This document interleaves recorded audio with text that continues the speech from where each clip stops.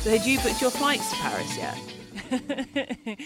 Wonderfully, I'm so disorganised that I hadn't. Yes. That is one of the first things I thought. That if I'd booked everything, so I know I'm going to be working. I think because there are still so many, although before the announcement today that we're going to talk about, that there were a few unknowns in terms of quarantining there and back, and I was just leaving it as late as possible. I just think in this day and age, just leave things. I've got friends who have booked holidays abroad in June, which is quite brave. July, still quite brave. August, maybe that's a little bit better. I'm still of the thinking of, I'll just leave it as late as possible. So no, nothing was booked. So it's fine.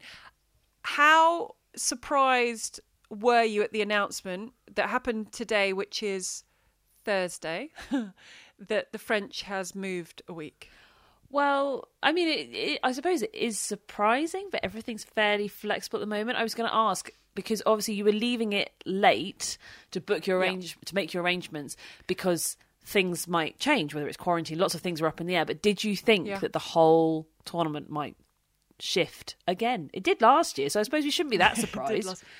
I didn't think the whole thing was going to shift again because there was quite a lot that went on last year because they moved. I mean, fair play to them. They saw a window and they took it, but there wasn't discussion as there has been this time around because there was the statement from Wimbledon saying that the Grand Slam board has been spoken to and we're all in agreement that this should happen. I didn't think it would be moved because it feels like there's going to be... the calendar's going to become more and more normal as the year goes on. So at that time of year, there are things... I can't see a big block. I can't see how Indian Wells is going to move. I know they've got wonderful weather the year round, but it's still, where do you find 2 clear weeks, which is what they'd need, because theirs is a 10-day tournament to put in there, let alone a Grand Slam. So I didn't think it would be moved. But when they said they'd move it back a week, I didn't really know what kind of a difference that would make by a week. But then the French thinking is that at the beginning of June, they want to start opening up sport. Yes. So not just Roland Garros. So, and remember last year, the big thing from Roland Garros and the French Tennis Federation was, we do not want a behind closed doors event. Yes. That was the big thing, wasn't it? That was, and initially they didn't for the most part. Initially, well, they were going to have 12,000, weren't they? Initially, and that was going to be... It changed a lot. It changed a lot. Flexible. But it was, we'll move it to September, October. We plan to have 3 sections, 12,000 people, and we'll go from there. It ended up being 1,000 people that were split due to the situation. But the big thing for Roland Garros was, we do not want a behind closed doors event. This is not what this event is about.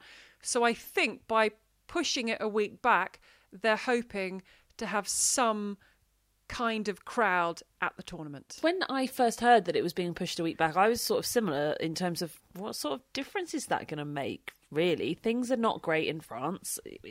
That's how it is when it comes to the COVID numbers, and the vaccinations haven't really taken off in the way that they have in other places. And it's looking tough. They're in a lockdown, and it looks like it was possibly going to affect Roland Garros. There were some people had written some articles saying there's a chance it might be cancelled, but I didn't really see that because we played through a lockdown last year and it was fine. And I just think that they would go to, as best they could, keeping people safe and healthy. They would go to any lengths, really, I think, to put on the tournament. It's such a huge event for them. So I didn't really buy into, it might be cancelled. I just thought, it's probably going ahead. But there might not be anyone there. Apart from a few players knocking around. I'll be there. Yeah, and Gigi, of course. But definitely I was a bit confused. But then when I read more about it and the plan from the government that they are going to start opening things up mid-May was what I read. That's what you were saying, right? Mid-May. So it was like, okay, well, just give Roland Garros an extra week, and then hopefully they will kind of be into that. If you were a player, because it is quite a late call because the clay season started, would this, because Alizé Cornet, I think on the Tennis Channel, it was breaking news almost for Cornet, and she was immediately like, oh, this is terrible, and they don't tell us, and this is planning, and it's all, How much of a disruption, if at all, is this going to be? We can talk about the knock-on effect for a handful of tournaments that are due to and might still fall. They're discussing it in the what is now the second week of Roland Garros. But as a player, finding this news out today, how much of a disruption would this have been to you, if at all? Well, I'm not sure how much, because at first you feel like, as a player, you know, every day is kind of scheduled down to the minute, and they're so precise. They're real control freaks, are athletes, and you would think, wow, this is the sort of reaction to Elise Cornet that she had. That, oh my God, what am I supposed to do now? And you sort of feel a bit all out of sorts. When you actually look at it, players don't like to compete the week before a slam. We found that out in Australia, right? It was very difficult for them, especially when things got delayed, and we saw that in the States as well. Somebody like Naomi Osaka pulling out the week before a slam again, and then winning the slam again. So it is, you know, we know that particularly the top players, the lower ranked players, maybe 50 down, don't have so much choice, and are probably not expecting, although we do love it when they make the second week of a slam, they're not expecting to make it the second week of a slam. I don't know, maybe some of them are, you know, too good. But but you know what I mean. And yeah, I think actually when it comes down to it, it doesn't make that big of a difference. It means that players won't be needing to play the week before. Yes, it's a shame. Really, do you know what? It's a shame for the real grass court players that want to peak for the grass. For example, they want that extra week that the grass court got that season. Got the 3 weeks between Roland Garros and Wimbledon was huge, and I think it really revived the grass court season as a whole. It's still very, very, very short when it comes to the very long season that is tennis in a year. It's tiny, isn't it? I mean, 2 weeks. I mean, now there's just 2 weeks again. But Wimbledon said it's not moving, so there will just be 2 weeks between Roland Garros and Wimbledon if you are in the second week. Now, the vast majority of players are not. And there's still talk, as we're recording this, that the tournaments that fall in now the second week, I mean, they could still go ahead, right? Because as you say, a number of people that would have been in them anyway could still be in them because they won't be in the second week. It's not ideal. And those tournaments that might get a huge name that has a shock defeat in the first week of Roland Garros thinks, well, I'm just going to go here to get some more grass. No, they're probably not going to get that person, but they should still have enough people to have an event. Yeah, it's like my Andy Roddick story turning up to Surbiton. Yes, remember? yes. He used to love turning up. Played a bit of dubs until the practice courts opened at Wimbledon, and then off he popped.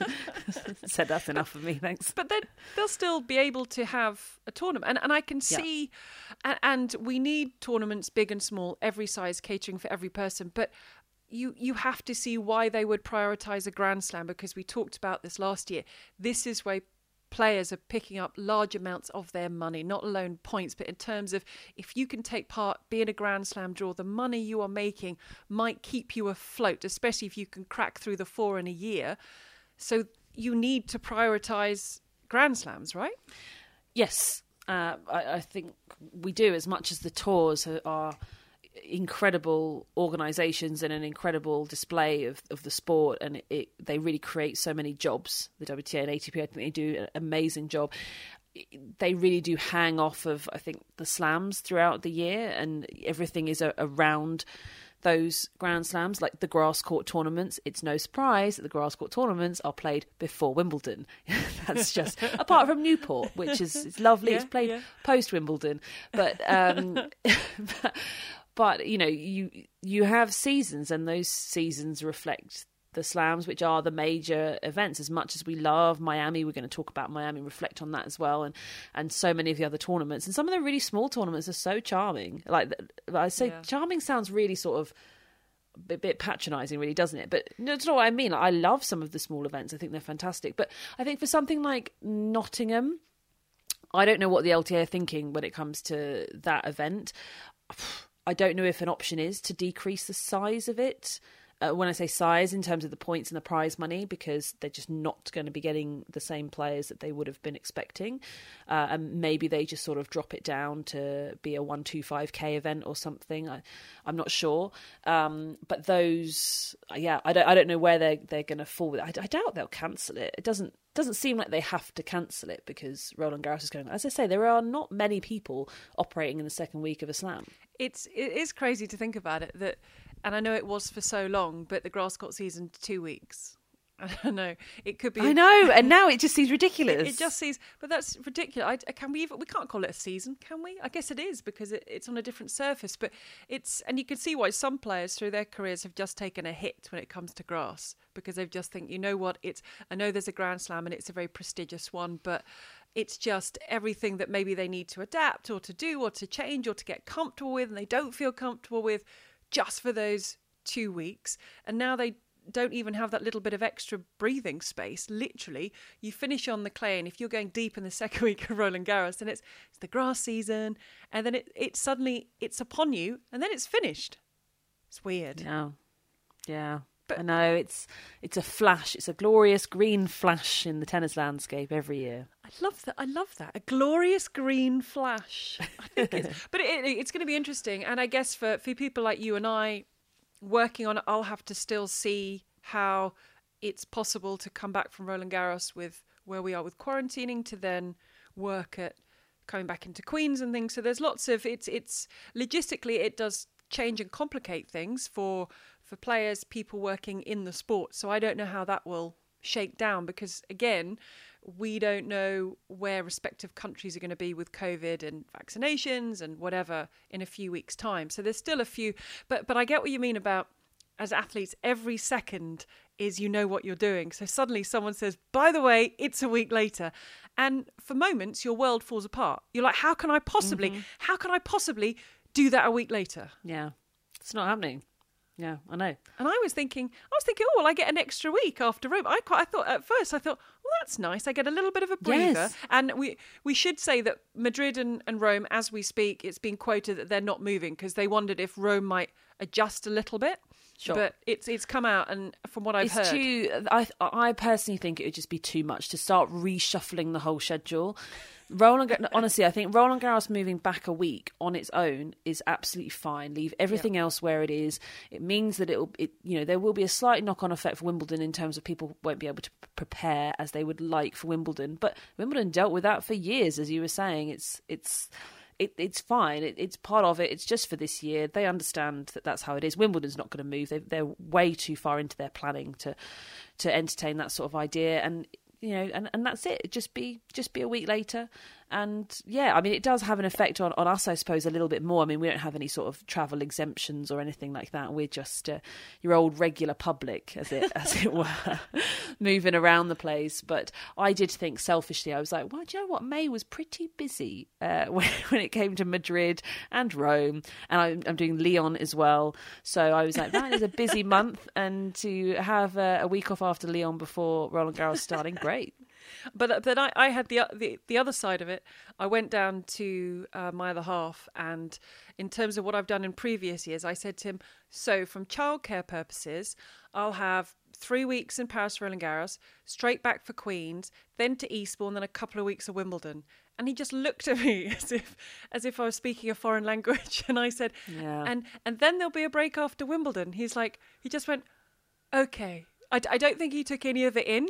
He's just going to gloss over June. I think that's better. June's not going to be a fun month for anyone. It's a bit like an Elysée Cornet. I was just sort of getting stuff out. I just heard the news and I was like, so it'll be this, possibly this if it happens, and then that.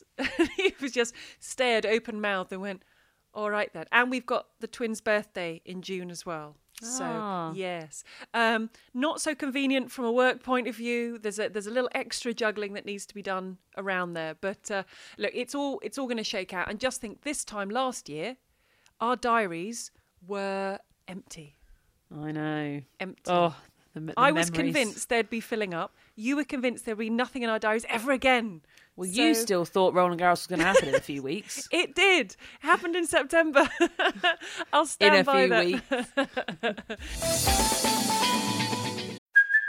Hey, it's Kaylee Cuoco for Priceline. Ready to go to your happy place for a happy price? Well, why didn't you say so? Just download the Priceline app right now and save up to 60% on hotels. So whether it's Cousin Kevin's Kazoo Concert in Kansas City, go Kevin, or Becky's Bachelorette Bash in Bermuda, you never have to miss a trip ever again. So download the Priceline app today. Your savings are waiting.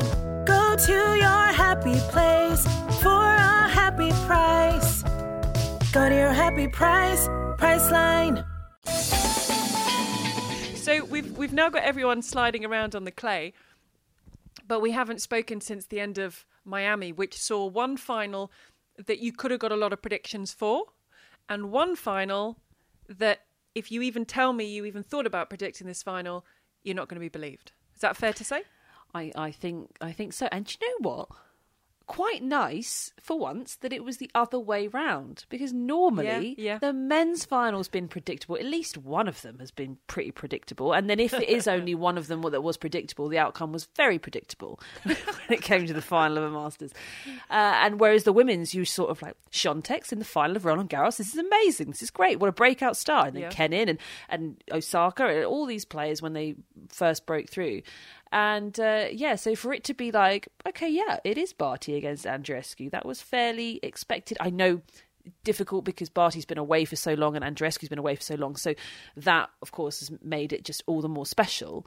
But in sort of, they're both Grand Slam champions, as it were. And then for the guys to be a couple of youngsters going, hey, let's have a Masters title up for grabs. That was... really bizarre that way around, but very cool. And two just really nice guys that just, afterwards Jannik Sinner said he's my best friend on the tour. But I thought what was quite funny, and I don't think he meant it, was, so for people who don't know, they probably do if they're listening to this pod, it was Hubert Hurkacz that came through and won.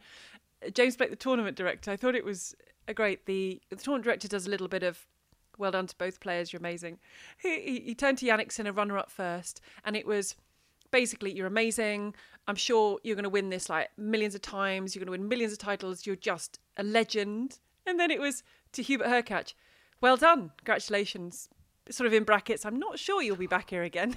It just, I'm sure he didn't mean it, but it was the kind of, I think we're so carried away, and probably rightly so, with Jannik Sinner. I mean, is there anyone that doesn't think he'll be number one? Is there anyone that doesn't think this kid is going to win the biggest prize out there? Probably not, because mentally, physically, game-wise, the guidance he has, the way he talks. I mean, this guy is a solid bet as any, if he stays fit, for reaching the top and staying there. I don't know if that's a bold statement or not.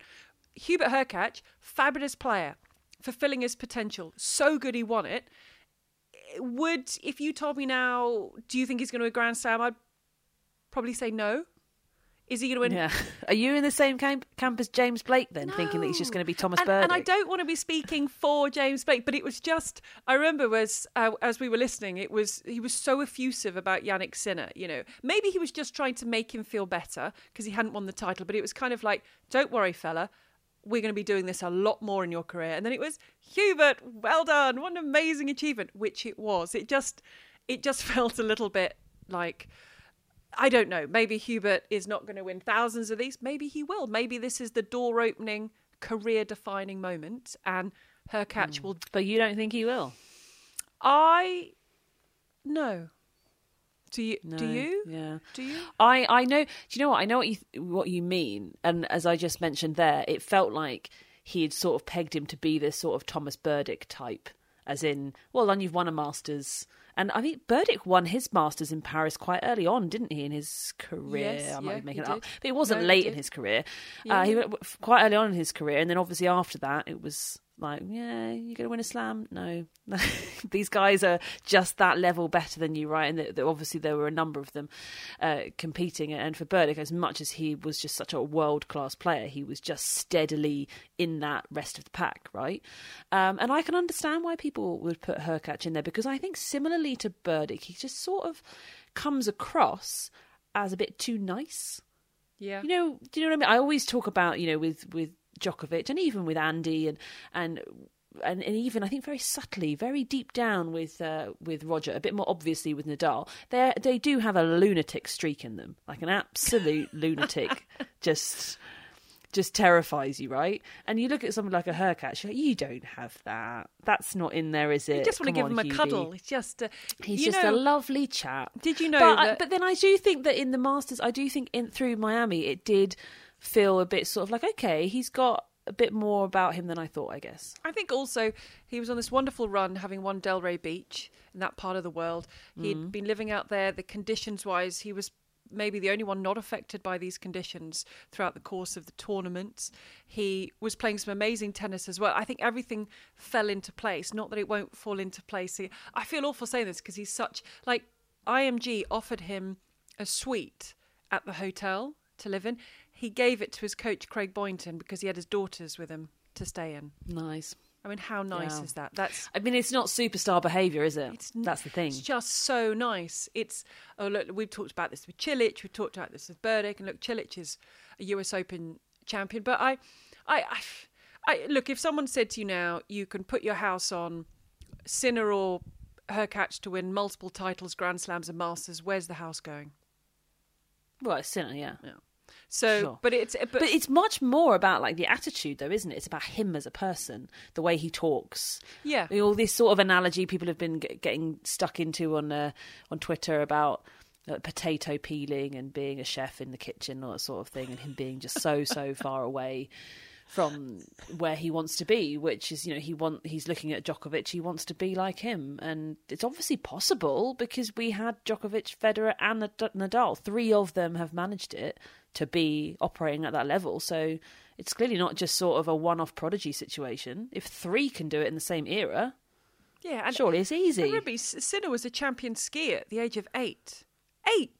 This kid was sort of representing Italy, and he said in the end, the choice, it was easy in the end because skiing, you just sort of go downhill and that's it, and you're on your own. But tennis, you have to figure things out, and it's a game, and you're continually improving, and just the way his mind works, the way he says, and I don't believe he's just saying it when he says it's not about trophies at the moment, it's about progressing. And it's easy to say, easy to say that, but I genuinely believe that is the mindset of him, and he's on a path and he knows where he's going and he's not in a hurry to get there, and he will get... It's frightening. His mentality is frightening. I mean, the game is fabulous, but for me, at his age, it's the mentality. Yeah, I couldn't agree with you more. So excited. I'm just really excited to see where he's at 5 years. And also very happy for Hurkacz. I want to say that. Very, very, very happy because he's a lovely fella. And yeah, and I mean, he's also one of the young generation coming through, but he's already 24. Isn't that amazing? Like, because he was part of the next gen at the beginning. Of course he was, I kind of still consider him as a next genner, but I was sort of surprised when I just double checked on my notes, like, oh, he's 24 already, like, because you just think of him as so young. But it does take that time, unless you're Sinner, to sort of settle into it. I mean, he's got a fantastic game. He's clearly a great character, a very nice guy, and you're breaking all sorts of mould, I suppose, for Polish tennis as well, because they don't have a huge amount of players to get stuck into now. With him and Świątek, it's sort of like a new era for Polish tennis, much like it sort of is for Canadian tennis as well. Russian tennis that's more of a resurgence than anything, because we've of course got the big Russians, but it is interesting, these nations really pushing forward. And I think Miami, especially on the men's side, without all the headlines pre-tournament who wasn't going to be, there was a chance for someone who was there, a chance to look at the younger players and how they cope in the pressure and the heat and the humidity, what kind of expectations, because Daniil Medvedev's 25. I'm still going to call that young, but he's a top seed at a Masters for the first time. How does Andrei Rublev cope in a situation under pressure? I just found it a very interesting tournament for those young guys to see what they can do, because that's the future, because the old guys are going to get even older and eventually stop playing. Yeah, but I think, isn't it interesting, the mentality for like a Rublev or a Medvedev or a Tsitsipas, for example? The Tsitsipas maybe slightly less so, but no, that's unfair. I'm going to include Tsitsipas in this as well. But that I think they were almost more comfortable when there was a Djokovic or a Nadal or a Federer standing in their way. And it's because I just think it just changes the expectation. And then if they beat them, they'll be beating them probably in like the semis or the final. And to come through that and then win the Masters title, I don't know, it just felt different, didn't it? Because they weren't there, and it's been such a long time since they haven't been there. And I think that as much as we didn't really know what to make of it, I don't think the players really knew either, because we saw them. I mean, Rublev was talking about how he struggled with the pressure. Tsitsipas too. It was, it was difficult for them. I think Medvedev sort of did himself into the ground a little bit with his physical efforts in his matches and his hobbling around. But yeah, it was... it Well, was it's a very much an security opportunity. blanket. Yeah, it is. I think so. It's an obstacle. And actually, if Yeah. you then clear the obstacles away and you say, go on then, they go, actually, I don't know how to do it. It's a very different mentality. But I thought it was interesting. They'll get the hang of it. Yeah, no, I'm sure they will. They get the hang of it. Can you let onto- them know that Naomi says Naomi says they'll be you're fine? going to be okay, and you're going to get a hang of it. Now you paid. I don't know your matches. Were you split between the men's and the women's? How were you? Yes. When you were covering, so you saw. I was following it and keeping an eye on it, and we've talked a lot about Ash Barty. Oh, we've talked a lot about Bianca Andreescu's fitness, and I think it was you. Did you send me a message saying, yeah, it was you that told me Andreescu had to retire from the final? Yes, I know. Pretty. It's devastating, really, isn't it? To be honest. Yeah, it really is. But I mean, she took a fall, and it was one of those falls on her ankle where it didn't look horrendous because her because her foot did not entirely cave over. You know, when it sort of goes in a funny direction, but it went in a sort of direction that was how I sprained my ankle quite badly, and it was just a certain movement. It was very similar to how she did it, and it doesn't look that bad, but actually it's really, really painful, and it swelled up and just needs a bit of rest and that sort of thing, but it is tough to play on. But yeah, I think she was pretty heartbroken because these injuries just keep hanging around. Even though this isn't necessarily a serious injury, she can get it sorted, but it's not like her to give up. It's not. I just think she could be 6-love, 5-love down, and I would not be surprised if she turned the match around. You know, she has that thing about her that she doesn't quit. She's turned so many matches around. I was looking up her record from being a set down. I think I was talking about this last time, wasn't I? I mean, it's phenomenal. She wins far more matches from a set down than she loses from a set down. It doesn't make any sense. So, yeah, very... very unfortunate for her, but I have to say, I mean, Barty was just class. I mean, it's not that I had forgotten how great her game is. It's just that it was the first time since the resumption, I think, that it has been on display against a player of that level who was playing so well. And that first set was just, she was just manipulating the ball. And you could just see Andreescu couldn't get her teeth into it because she would get this nasty slice and it would be this, and then Ash is at the net, and then Andreescu would get pulled forward and then she'd be passed. And she was just not able to get the rhythm that she wanted. And it really just sort of reinforced why Ash Barty is number one in the world. I still believe that Osaka's the best player in the world right now. It's just the way that the rankings are that Ash Barty remains as number one. But hey, who knows? Maybe if she'd come and played Roland Garros, she would have won it. I don't know. She didn't play. So, maybe if she played US Open, she would have won it. We don't know that, do we? So it's easy to sort of, I suppose, move her down the pecking order because she's been away for so long. But I will still stand by that. I think Osaka's the best player out there at the moment. But, I mean, Barty, possibly for, say, grass and clay, she could be sort of just eating up those slams for a while as Osaka and Andreescu battle out the hard courts. And a big thing for Barty was defending such a big title. She said that's the other thing people have got to remember, that I kept forgetting she was defending champion in Miami because it was so long ago. And I had to keep reminding, and the same with on the men's side of things. I had to go back and think, wow, okay, that was Federer, wow. So I kept forgetting that she was actually defending champion, because I know we had all that talk about how Osaka could have got to number one. But I think that was a big thing for Barty. And I also think with Barty, look, this is her career, she loves it. But she's also, last year she made the decision not to travel, to stay in Australia, wait to see what happened. She's made a big commitment now to base herself away from home till the end of the season. And that is a long, long time for someone who's really a homebody. She loves nothing more than being at home. Maybe we all do, but there are some who like it, crave it more than others. And I think it's very much that she sat down with her team and thought, right, if we're going to do this, it's everything. I'm not saying people come into these things half-hearted, but I think with Barty especially, it's a team effort. It's very much we, it's not I.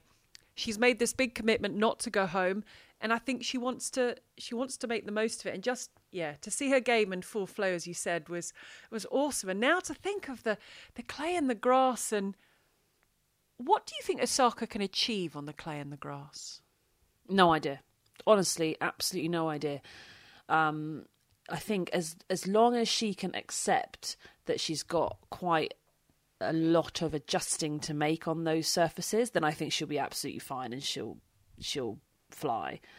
But I think up until this point she's had a bit of a mental block on it. You know, people always talk about how her game's really suited to grass, but she's just always said, I don't like playing on grass. How can it be well suited to grass? I don't like it. But then Ash Barty didn't like clay and she won Roland Garros. So that's crazy. There you go. That's, you know, you just don't know. But of course, I mean, Osaka's got just what seems like a never-ending supply of potential on all surfaces. So I would not be surprised if she just figured it out and was fine. We need to talk about scoring now. This first came to light on social media. It was the Overrule that posted this video of a clay court tournament featuring Astra Sharma, who wasn't given the breaker serve she deserved. The umpire calls the score as 30-15 when it should have been love 40. And then in the words of the Overrule, and from then on, it's one big mess. And I've watched the video and I think the two things to come out of this. Firstly, how an umpire can get it so wrong. But second, some of the grief that Sharma got for not keeping the score. I mean, I don't know. I've not been in this situation. You can tell me differently. You remember the score. You don't remember the score. I don't know how lost you can get. But she seemed to get, Astra Sharma, an awful lot of grief for not keeping check of the score. But you have an umpire, if you're at a match with an umpire, to keep the score. Surely. I mean, where do you sit in this? I totally feel for her, because it's not that she's not keeping the score, it's that she's not paying attention to the score being called out, because, you know, you're walking to your towel, you're concentrating, you're thinking about the last point, you're thinking about the next point, you're not paying attention when because it sort of just fades into the background. I mean, you know what it's like when you're commentating, you just the umpire, you just hear the 30-15, you can't be paying attention to every single time they call the score out to be sort of like, what's the score? Because you know the score, so it doesn't matter. You know it's 30-15. You don't need to listen to them for 30-15 for reassurance. So you just sort of ignore it. And I think she was just playing. She thought that the score was carrying on from love 40. It was love 40, wasn't it? Yeah. And it was called 30-15. And I think she lost the next point and then just thought it was 40-15. And she just carried on playing until it became apparent that the umpire had a different score. But then by that point, you're a few points later, and it's very difficult to remember. You know, when you're a junior, if you're scoring the match yourselves and you get confused between you and your opponent, yourself and your opponent, they'll say, we'll go back to they ask you to talk through each point, what happened on the first point, second point. I mean, there is almost always one point that both players can't remember. So as in, if we've played 5 points in the game, I can't remember the second point of the game, and my opponent can't remember the fifth point of the game. But then we don't know, we don't know which one's telling the truth. So you very, very often, get confused. So I totally felt for her. I think she probably could have protested it more once she sort of realised what was going on. But by that point, there's nothing you can do about it. Like, the scoreboard says it. And you just start second guessing yourself. I mean, the same thing happened to me. I was playing a junior tournament in the south of France in Cap d'Aille, and I was playing against Tamira Paszek. How old were you? Junior? How old were you? Oh, 16. Okay. 16. It was in the final of this big junior event, and I was playing Tamira, and I think it was at a really crucial point in possibly the second set. I think it was straight sets, but yeah, sort of like 2-all opportunities to break, that sort of thing. And yeah, they got the score wrong. The scoreboard, it was an electronic scoreboard, and the umpire just changed the scoreboard and did it wrong.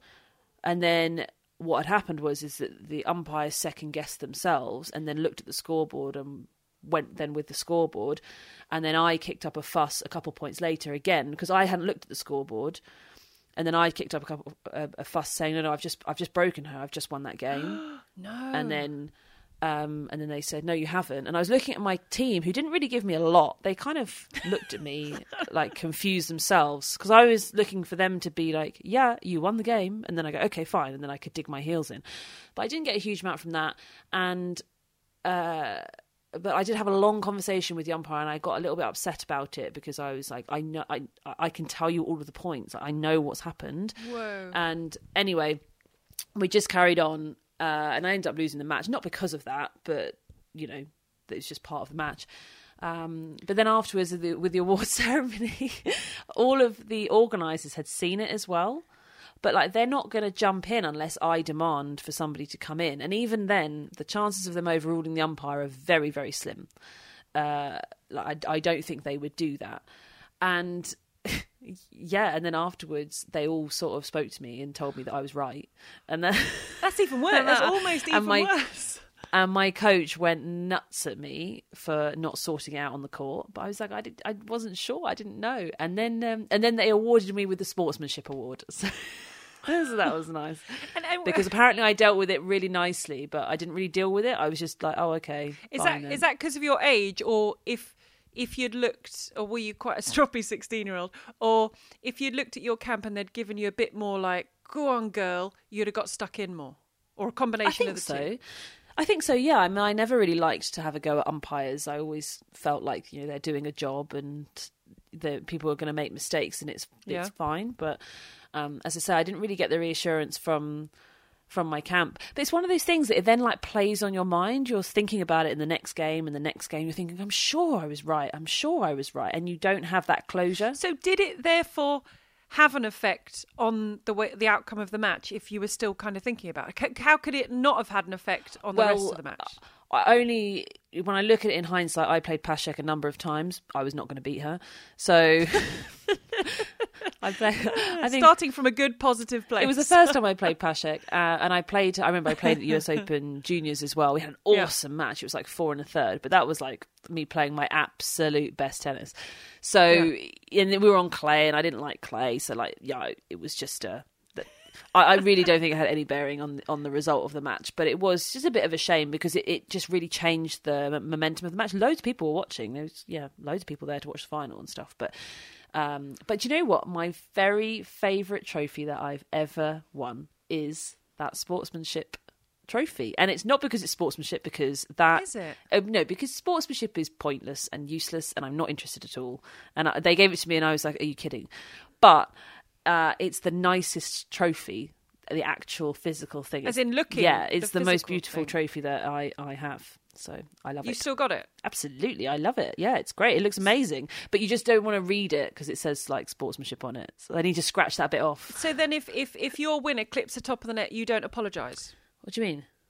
The ball clips the net and you win the point, and then there's the apology. Oh, sorry, I got a bit of luck there. No, I apologise.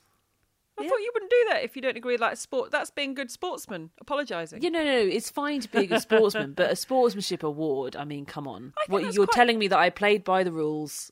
Well done. Yeah, but not everyone does, and it just means that you were kind of a little bit above the rest. Is it not? No. They had to give the award to someone. It was finals day. There weren't many people around. So it came to me, but it's a really nice trophy. So it was so much nicer than Tamira's trophy she got for winning. Oh, really? Yeah, I was chuffed with it. Maybe they swapped them round because they felt bad for you because you should have had that game. Maybe it was actually the winner's trophy. They just got the plaques and they pulled them off and switched it and stuck it on the other one. Maybe. So maybe that it's is great. I'll show it to you winner's sometime. trophy. It's a really beautiful. It's this lovely glass bowl, and instead of like a fruit bowl, but instead of having fruit in it, it's got glass tennis balls in it. It's very cool. Oh, can you take the glass tennis balls out, or are they kind of welded in? They were all attached, but since a few knocks and stuff, one is loose. You can take it out and throw it around if You've you got want. a loose ball. But it is glass. Oh, I see. That sounds Got a quite loose nice. ball. And it stops you filling it up with fruit because it's got its own balls in it. But I thought, poor old Ashley, she did say, I was told he wasn't sure of the score, but since I couldn't tell him how I won the points, I couldn't delay the match arguing with him. And then this is her word. She said that a supervisor said she should learn her lesson and focus more on the score instead of her tennis. Well, that's nonsense. I'm sorry, but whoever said that's not fair. I think what she's saying is fair. That is the thing, is you have to be able to prove it. And if the umpire say, and you're good on the umpire for actually telling the truth and saying that they weren't sure as well, they'd got a bit confused, because it happens, right? Everybody's human. It's not a problem, but you then need to be able to remind them of what has happened and say, don't you remember that mark over there? That's where I hit the backhand, exactly. And then I hit it over here, and she hit it in that net, and then it was love 40. And honestly, sometimes they'll go, yeah, I do remember that. Or your opponent might say, oh, yes, because if you disagree with somebody over the score when you're scoring yourself, they'll say, oh, okay, yeah, I remember that, and it's fine. But if you can't do that, they just go, well, you can't just tell me the score's wrong, but then not tell me. Do you know what I mean? You have to be able to back it up. So yeah, it's like if you go to court, you've got to state your case. They're going to say, so what's your case to prove this did happen or didn't happen? You've got to state exactly. And if you can't say, I'm not quite sure, then it's well, that caused a little bit of a stir on social media. By the way, do you want some chocolate? Do you like chocolate? I don't even know. Do you eat chocolate? Definitely. I'm the biggest chocoholic you'll find. Are you? Yeah. I don't think I ever knew that, because I've got a lot of chocolate. I've got excellent. I'll be round. I had the pre-Easter. They haven't got enough chocolate, so I just kept buying it, forgetting I'd bought it, and then had a lot of it. And then the Easter Bunny is still a thing, like he's real. So I had to wait up till about 11 o'clock because they kept looking out the window to go out in the garden in kind of -1 degrees or whatever this ridiculous weather is we're experiencing, to hide eggs all around the garden. Which then 6 o'clock in the morning, the kids are trying to go outside to get the eggs. So nice. We've got this whole feast. And then the school laid on an Easter egg hunt, which is a really nice thing to do. You know, you walk the streets and there's letters in windows. Death by chocolate. But very early on, I realised that the Easter egg hunt round where we live might take a good 2 hours. 2 hours. Wow. 2 hours. It's over the whole of Windsor. 2 hours. It's pretty much in not the warmest conditions. Dragging 2 children around who, after the first 2 letters, kind of over it. And they go, oh, mummy, there's an E. And I'm like, oh, there's an E. Mummy, there's an A. And then they're like, they're done. So luckily, early on, one of the mothers told me what the phrase was, because you had to put together a phrase. And then you hand your thing in at the end. So luckily, one of the mothers told me very early on what the phrase was. So I was like, I've got that in my back pocket. And then I'd say about 8 letters in, the bosses, they are actually. The boys were like, can we go home? Bored yet? Can we miss out these? Can we? So luckily, because I knew the word, I did a little negotiating, and maybe we completed half of it, but just happened to know what the phrase was in the end. Because the phrase meant chocolate. Because you filled it in outside the last door. There was a little box of chocolate. He had more chocolate. So we got more chocolate. We sort of sidestepped 2 hours with 2 children when it's about 6 degrees. I think that's quite a lot, isn't it? So now we've got a kitchen full of chocolate. I'm trying to re-gift it. Great. Send it over this way. So you want some chocolate? Definitely. When am I going to be seeing you in Monte Carlo? For Monte Carlo? For Monte Carlo, yes. So Monte Carlo start soon. So we're both working on Monte Carlo? Yeah. So I can re-gift you. I've got some baby weaning books and some chocolate. Does that sound perfect? That sounds perfect. That sounds perfect. I mean, we haven't talked about the tennis, but we're going to talk about the tennis. And and I have with me a baby weaning book. Perfect. And some chocolate. Perfect. Sounds like a date? I can't wait for Monte Carlo. Oh my God, I'll see you next week. See ya. Bye.